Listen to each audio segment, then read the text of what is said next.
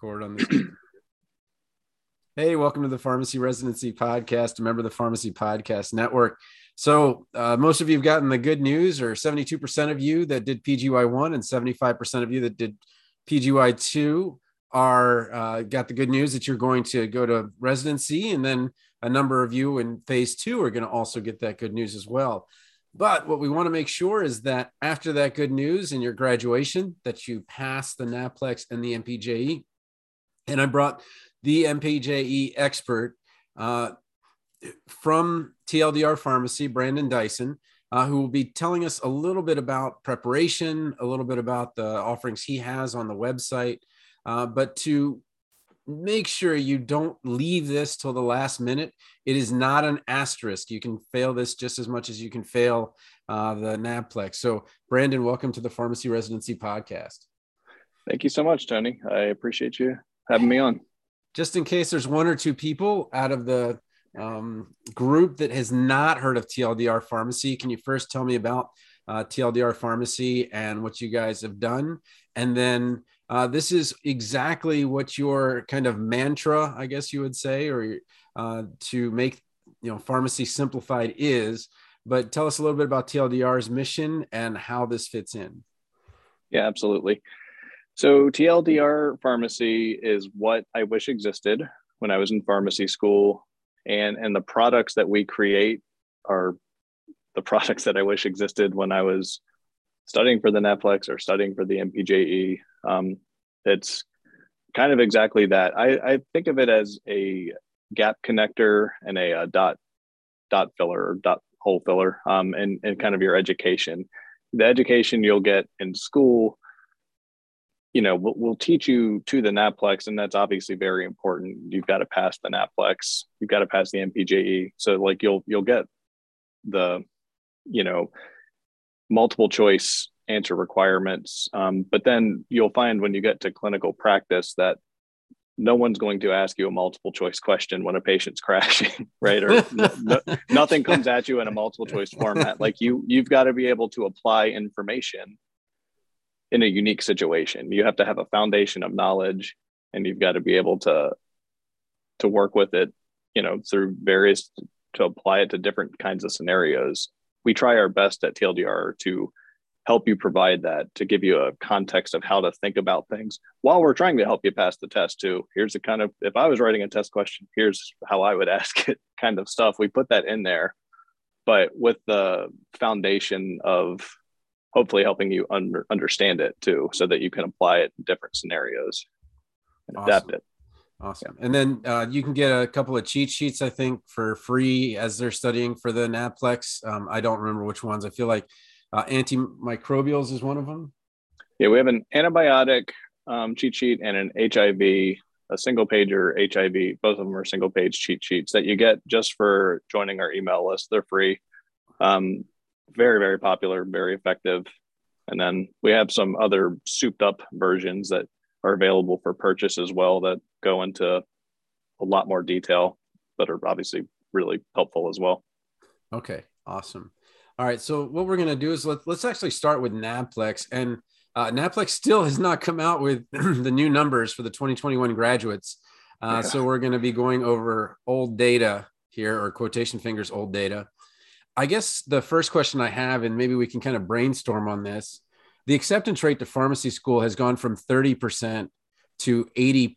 This graduating class will be admitted at 82%. The graduating class in 3 years from now will have been admitted at 89%. Yet the NAPLEX scores have remained static at 88 and 89%. What do you think that pharmacy schools are doing right to make sure that their students are graduating and passing the NAPLEX? Well, I think if to maintain accreditation as a pharmacy school, a big part of that metric is the pass rates that your students have from the NAPLEX, in particular, the, first attempt pass rates. And so, and again, please understand, like when I'm saying they have an inherited interest of teaching you to the test, I'm not accusing them of only teaching you surface level stuff. That's not what I'm saying. But, they've they've adapted and they've grown as the NAPLEX has changed. The NAPLEX has continued to get more clinical, and pharmacist roles have continued to get more, quote, air quotes, clinical. Not that we weren't before. Over the course of the last decade or so, they've rolled with it, and that's helped them keep the pass rates higher, even as their acceptance rate has increased. Okay, so I'm just kind of setting things up with the NAPLEX, because the NAPLEX and MPJE are so different in that. So the NAPLEX is the same no matter where you go. So, well, I mean, the same question bank, same percentage of students should be passing and all that stuff. And one thing I wanted to make clear about the NAPLEX is that a lot of times students will look at their classes or their college's pass rate and apply the ABCD to it. And so they'll say, oh, okay, my school's pretty good. We got an 85 on the NAPLEX, that's not great, but at least it's a B. But when you look at the average, and I want to talk a little bit about math, because you have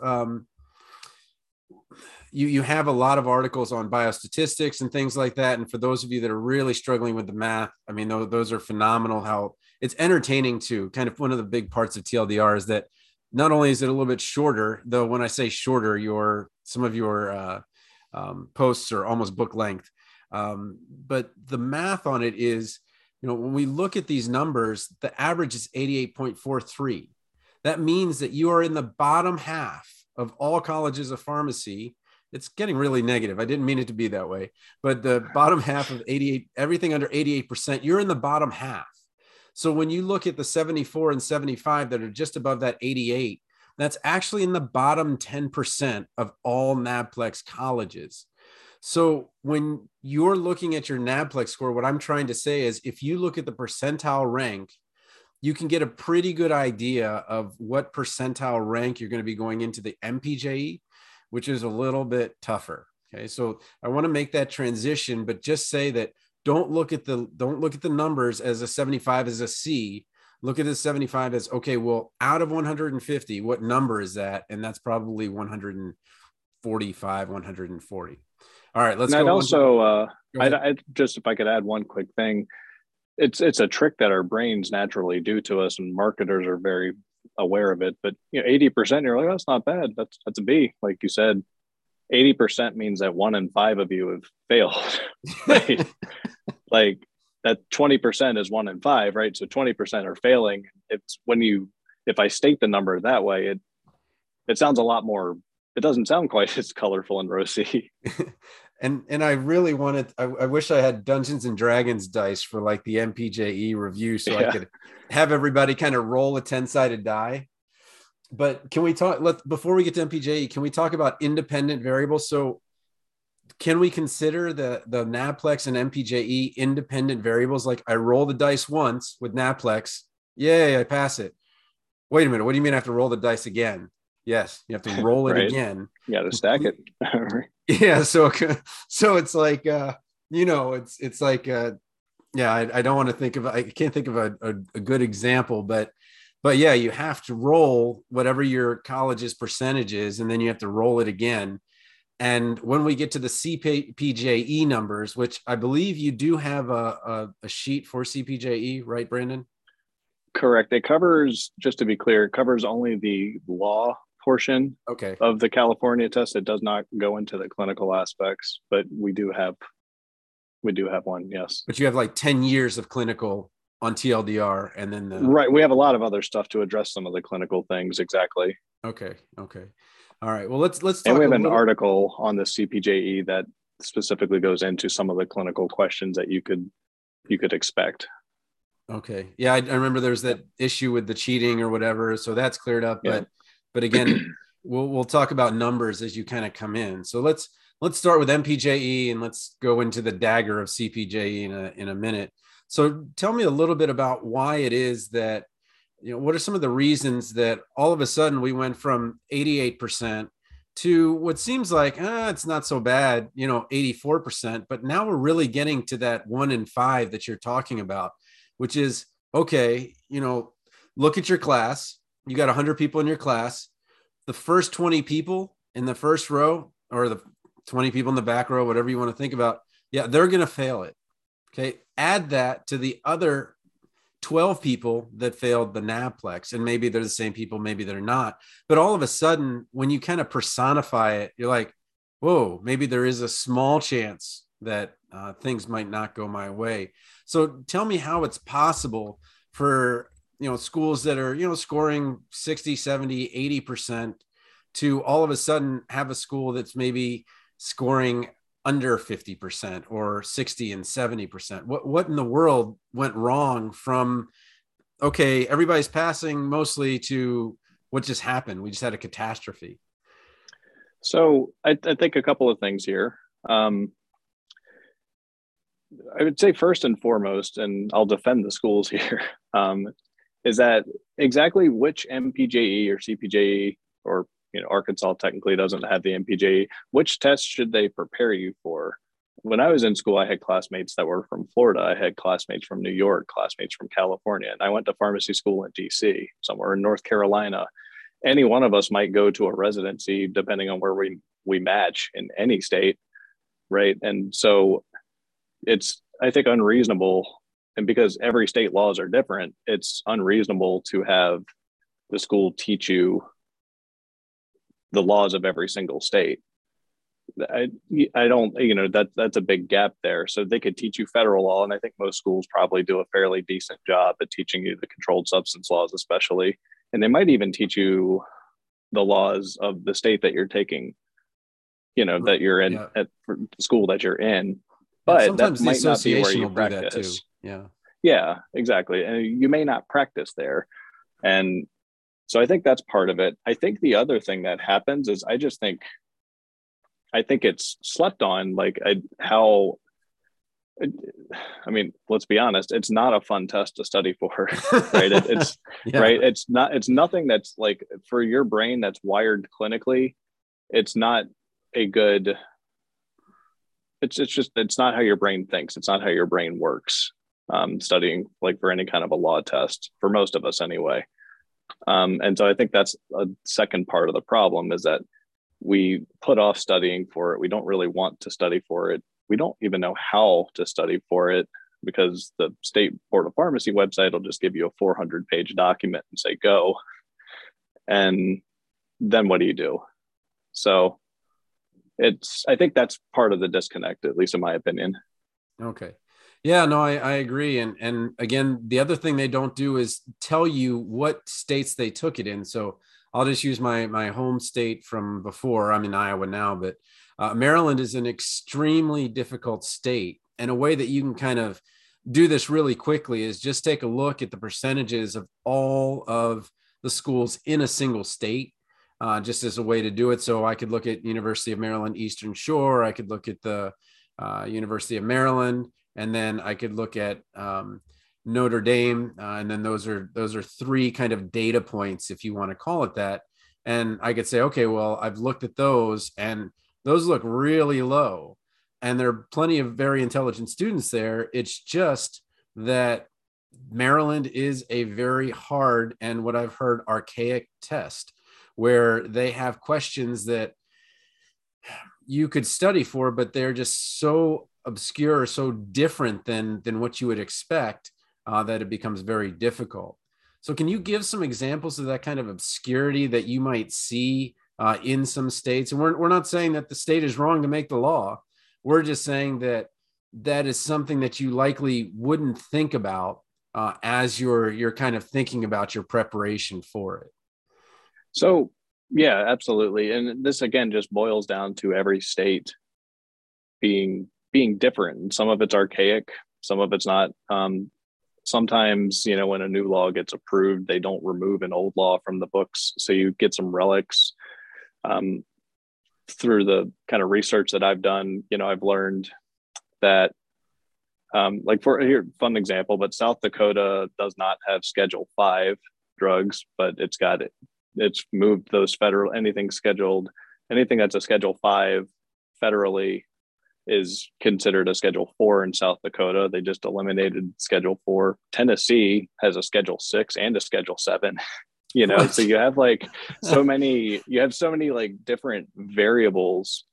Um, you know, like some states, like I'm in Texas, and we allow prescriptions, not controls, but we allow prescriptions from prescribers that are in Mexico and Canada. And it's like Mexico makes sense, but Canada's not close. But as long as it's not a controlled substance, I can legally fill it, you know, assuming it's so like you have, and so, but, and literally any one of these things could become fair game on your test. And it's just some states, Maryland is famous for it. Georgia is famous. There's just a few states that are really, really difficult on their test. And it's because I think if you were to, their laws are expansive. There are a lot of different laws. There's a lot of different material. And I think it's just very difficult to try to figure out what to prioritize when you're studying. Yeah.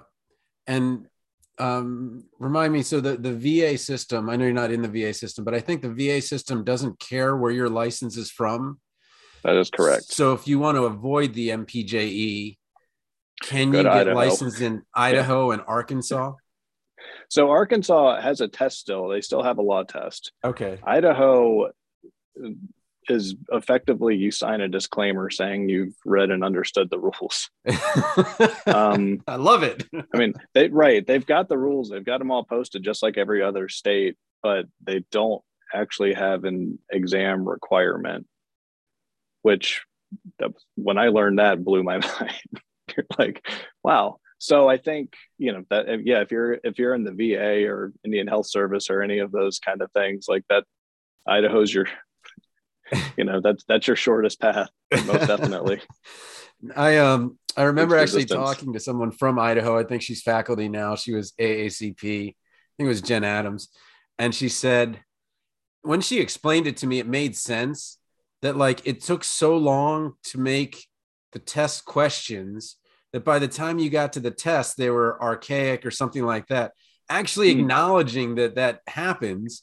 And then many of the other states are just like, yeah, well, if it's archaic, it's archaic. It's in there. They're taking the test, well, you know. When you think about the validation, you know, it's actually similar with like board pharmacy tests as well. Like if you go for BCOP or BCPS or whatever, Yeah. but it's at least a 6 to 12 month lag time before a question is fully vetted and tested. And it almost has to be because this is someone's license that you're talking about, right? So if it was ever found that you had a problematic thing and I didn't pass and now I've not been working for 4 months, like, I mean, think of the potential ramifications of that. Yeah. Oh my gosh. So. Okay. Well, let's maybe go to CPJE and then we'll kind of round out to the solution side of things and what we can do. I'm on the CPJE statistics, and this is what kind of boggles my mind. You just see the first kind of thing here, which is CPJE overall pass rates. And you look at fail and you see 49.2 and you see pass at 50.8. And yikes. I know, right? And you're like, whoa, what happened to the Dungeons and Dragons dice? We're flipping a coin. You know, I mean, that's quite literally. Yeah, no, I know. And actually, I think that number 50 point is actually right, because I think the head is actually a little bit weighted more than the tail. So if you do actually do that in real life, I think it actually does go a little above 50 and a little below 50. But tell me a little bit about the CPJE. That, you know, the pass rate in the CPJE is around 50% and the NAPLEX is 88. So what's going on in California that they do differently for those that might not be aware and that are very excited about their California residency? So, I mean, here's what I would say. One, why it's lower. And I've talked to a lot. I haven't personally taken the CPJE, just as a disclaimer, but I've talked with, spoken with dozens and dozens of people. Done a lot of research into this. The test itself is kind of like another version of the NAPLEX, but the best way I've heard it described is it's like it's like an engineer's version of the NAPLEX. So instead of just asking, so it's almost a hybrid of an MPJE and the NAPLEX. The folks that I've spoken to have said that there's actually not that many hardcore law questions on the CPJE, like legit law, but most of them are these weird hybrids where you might get a question that's clinical and a law question. So it might be you get handed a prescription for so and so. Do you fill it? And there's several different lenses that you have to look through, right? You have to look through maybe it's a benzodiazepine, which is a controlled substance, and maybe it's got 7 refill, or maybe there's some legal aspect to it there. Maybe they've given you more background information on the patient and there's like a drug interaction that should concern you. Maybe it's both of those things. And then it's not even like, should you fill it? It's what should you do? Should you contact the prescriber? Should you, like, the way they word it, it's very, in some ways it probably prepares you better for being a pharmacist, honestly, because that's what I was thinking. I'm like, this it's it actually sounds like it would be more of a more like a real life example that you would see. But that's hard to study for. That's very, very hard to study for, right? And it's hard to, if you're a school trying to prepare your students or whatever, it's hard to prepare for that, because how could you possibly, you have to really, really get a solid foundation that you can apply different scenarios to. It's not just select the right one from this list of 4 choices, right? It's, there's so many other, so it's like each question on the CPJE, you might be evaluating it from 2 or 3 different lenses, a clinical lens, a legal lens, an ethical lens, whatever it might be. And that's what makes it such a difficult test. But, ironically, or maybe not ironically, but maybe resultingly, it makes it, you'll be better prepared because of it. We're making new adverbs. I love it. Yeah. Resultingly, yes. It's a word right now. Okay. All right, Mr. English major.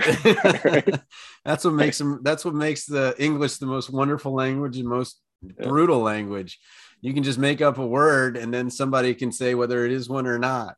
So, all right, well, let's get people to passing this test. So one of the first kind of things is do California school graduates have a definite advantage over those graduates from other places in the United States? And the data show that it's minuscule.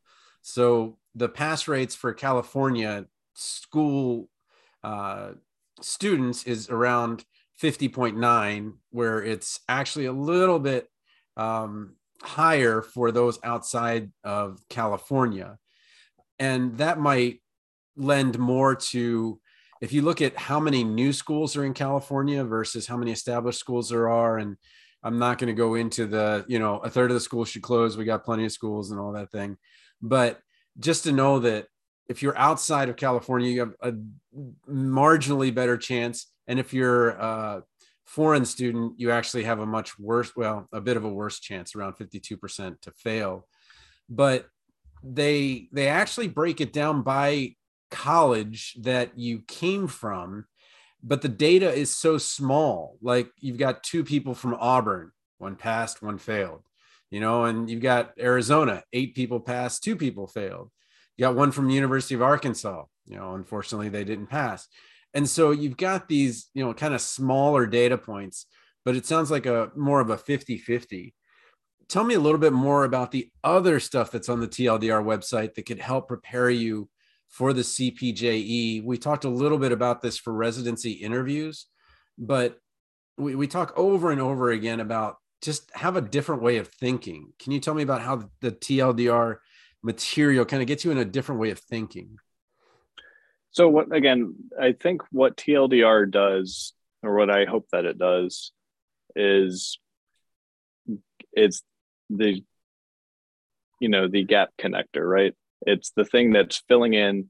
You learned this, and how do you apply it? What we're hoping to do is to not only teach you the knowledge, but teach you how to apply it, because real life doesn't happen in a multiple choice format.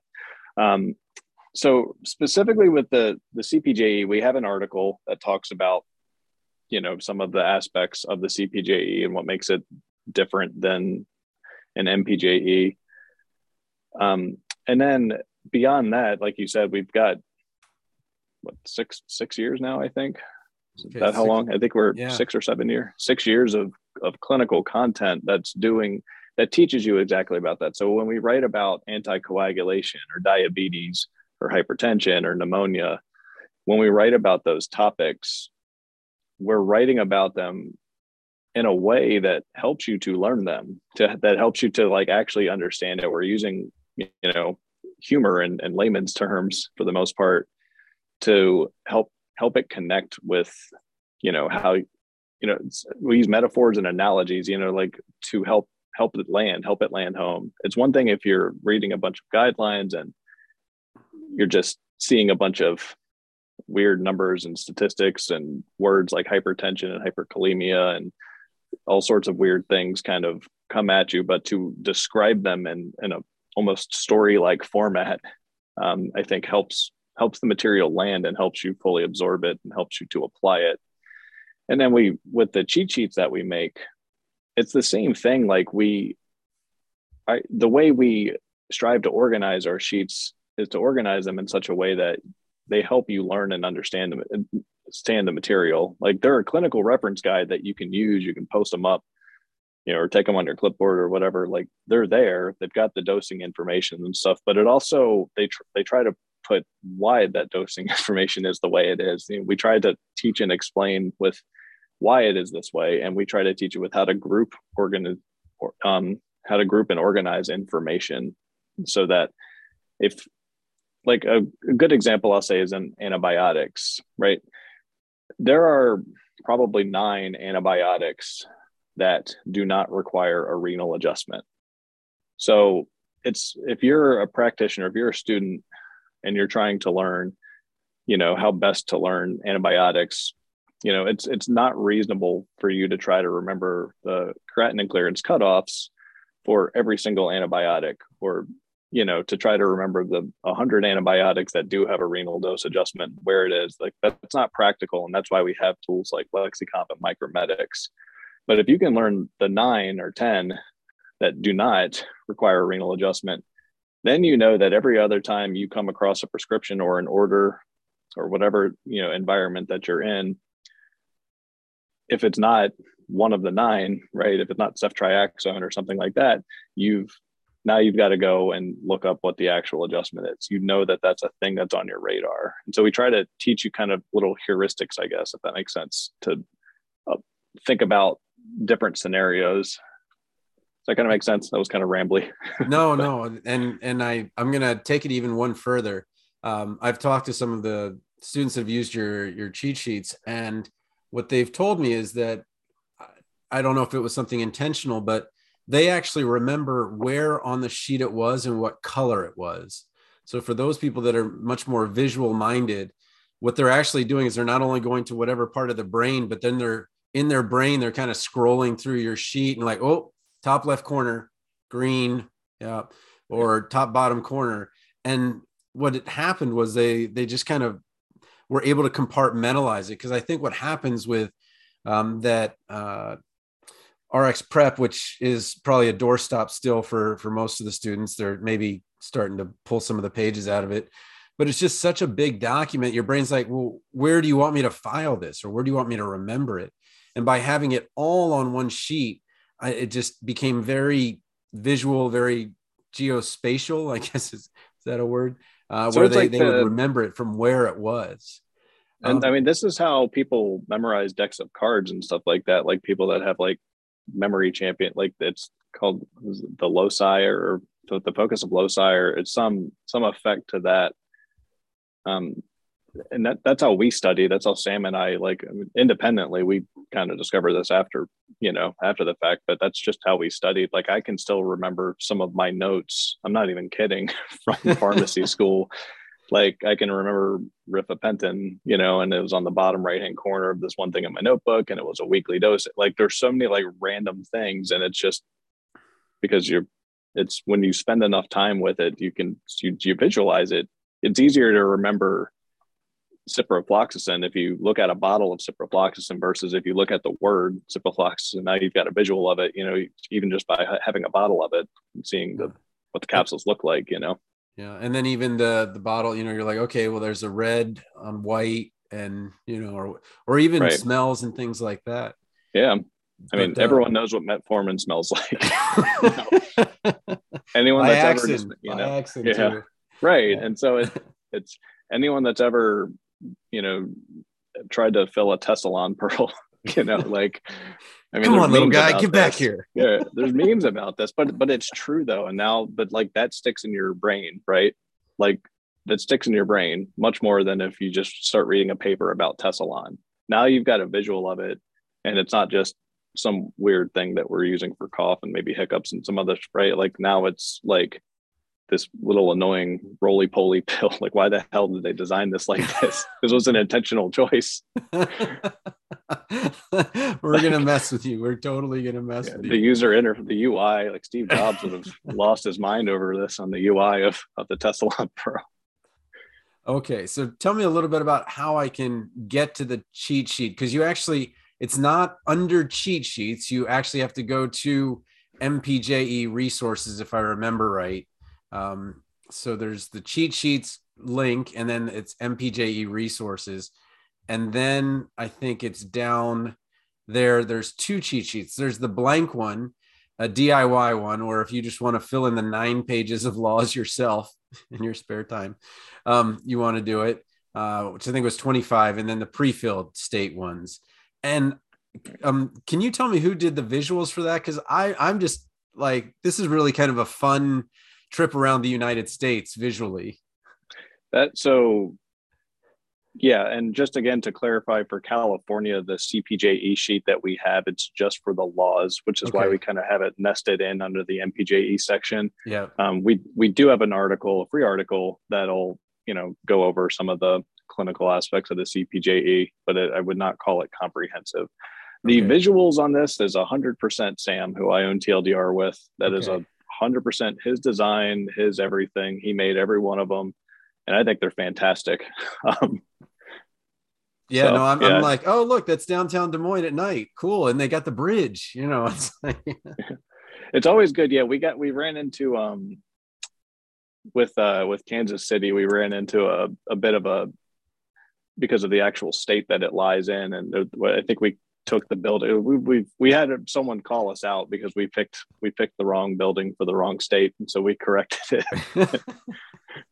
So thank you all for keeping us honest. For states we haven't actually been to. Yeah. Awesome. Now tell me about the links in it, because at first I was like, okay, great, I get a sheet, great, I got a sheet from the board, but you actually have hyperlinks in your sheets, you told me.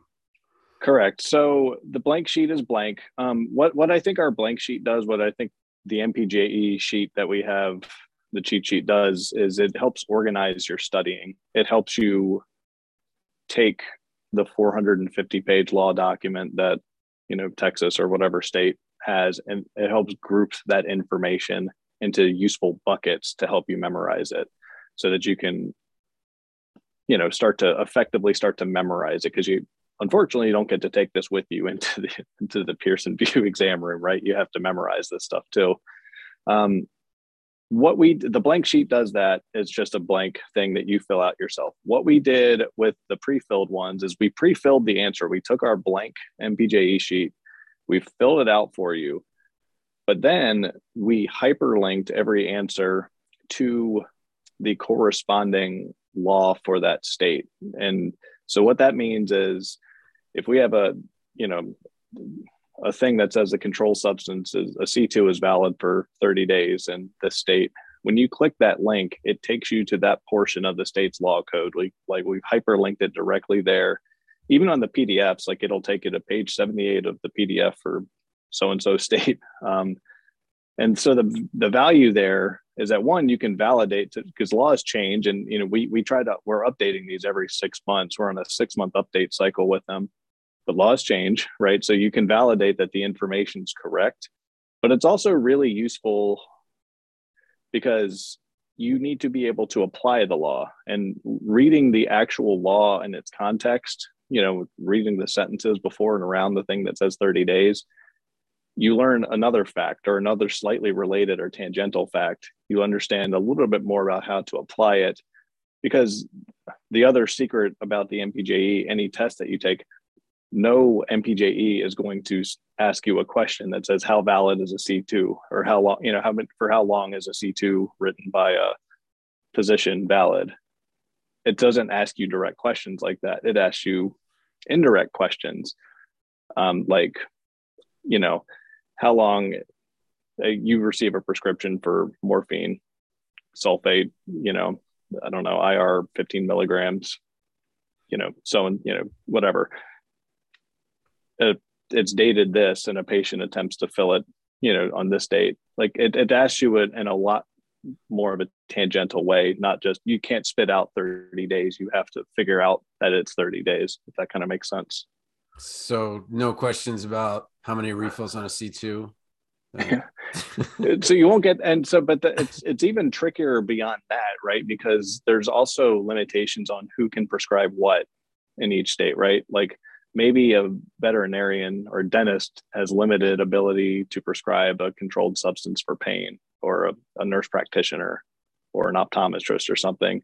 And so you might get something that looks like, and they'll tell you that that's the thing with the MPJE questions, right? It'll be, a patient hands you a prescription written by an optometrist for, hydrocodone, acetaminophen, 5/325, number 30 times, you know what I mean? Like, and so then there's two parts to your question. One, is it within or three parts. One, recognizing that that's a C2 in your state. Two, recognizing whether or not it's written within the valid date, it's still valid based on the laws of that state. And then three, can the optometrist even prescribe that in your state? And so you're looking at all these different things, and it's never just, can an optometrist prescribe C2s, right? You have the question, it's applied. It's much more real life, and that makes it much more difficult. And then on top of that, you're going to have K-type answer choices that are like, yes, but only valid for a 5-day supply. No, but and so it just gets worse and worse. It's a very difficult test, which is why you have to have a strategy to study for it. It's why you have to not sleep on it, but then come in with an organized grouping of information, and learn it in a practical way that helps you actually retain and use the information. Awesome. Well, I love the North Dakota one, the buffalo are dangerous view from a distance image. Yeah. That's you can't make that up, can you? Well, I was teaching, I teach chemistry at a community college and pharmacology as well.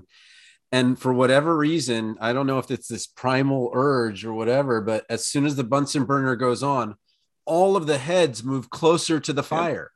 Yep. I'm like, no, like moths to a flame, right? Yeah, so I question my career choice there. So, but just to be clear, this is I should look at how it is on mobile, but on a desktop, it's a different choice. So instead of going to cheat sheets, go to MPJE resources. All right. Well, I've asked you a bunch of questions. Do you have any blanket advice to our excited new graduates who have gotten residencies at a higher rate than ever in history, 72% for PGY1, 75% for PGY2, which is really exciting that we're kind of getting close to that medical school percentage, which I think is, oh gosh, don't quote me on this. I feel like it's kind of skewed because there are also foreign graduates and things like that. I've heard it's over 90, but I've also heard 80. But where it's reasonable that most people that graduate from a college of medicine will be in residency and able to continue, as a physician. And most people that want a residency in pharmacy soon should be able to get a residency. But what blanket advice do you have at the end here? And make sure to let us know how to contact TLDR Pharmacy, or at least the website. So, yeah, sure. So blanket advice, for residency or for the MPJE? MPJE. Okay, yeah, so for the MPJE, for blanket advice, one thing is separating out state and federal laws.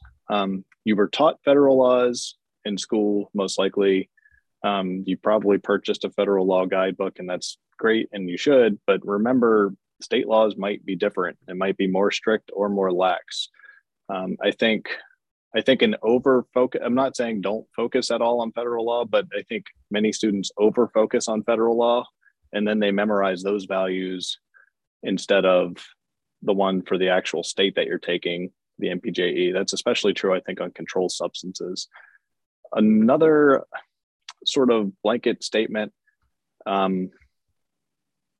is just to give yourself time, to not try to study for it in 3 days, because even cramming is very difficult.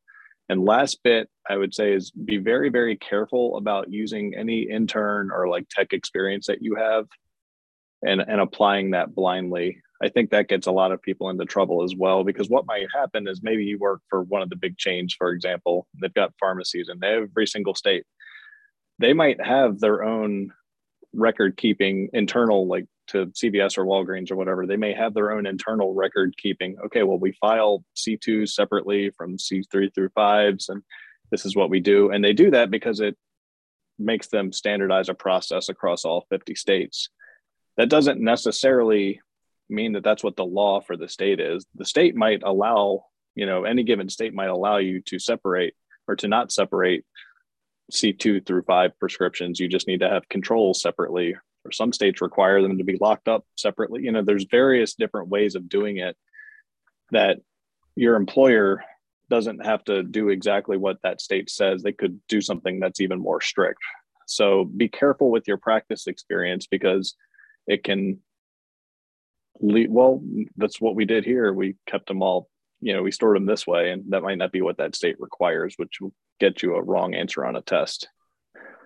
Okay, awesome. Lastly, it's passable. You can pass this test. Yes, something it's challenging. possible. I know. I've spent an hour telling you how difficult it is. You can pass this test. It's a lot of people that are no smarter than you have done it. There's a lot of it's doable. It just requires some diligence. Awesome.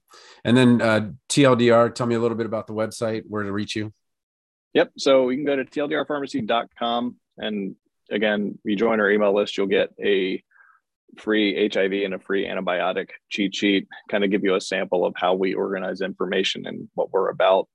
We've got hundreds of free articles at this point that we've been compiling over the last 6 years. So you can search up on the header, for cheat sheets, our MPJE resources, sources for residency.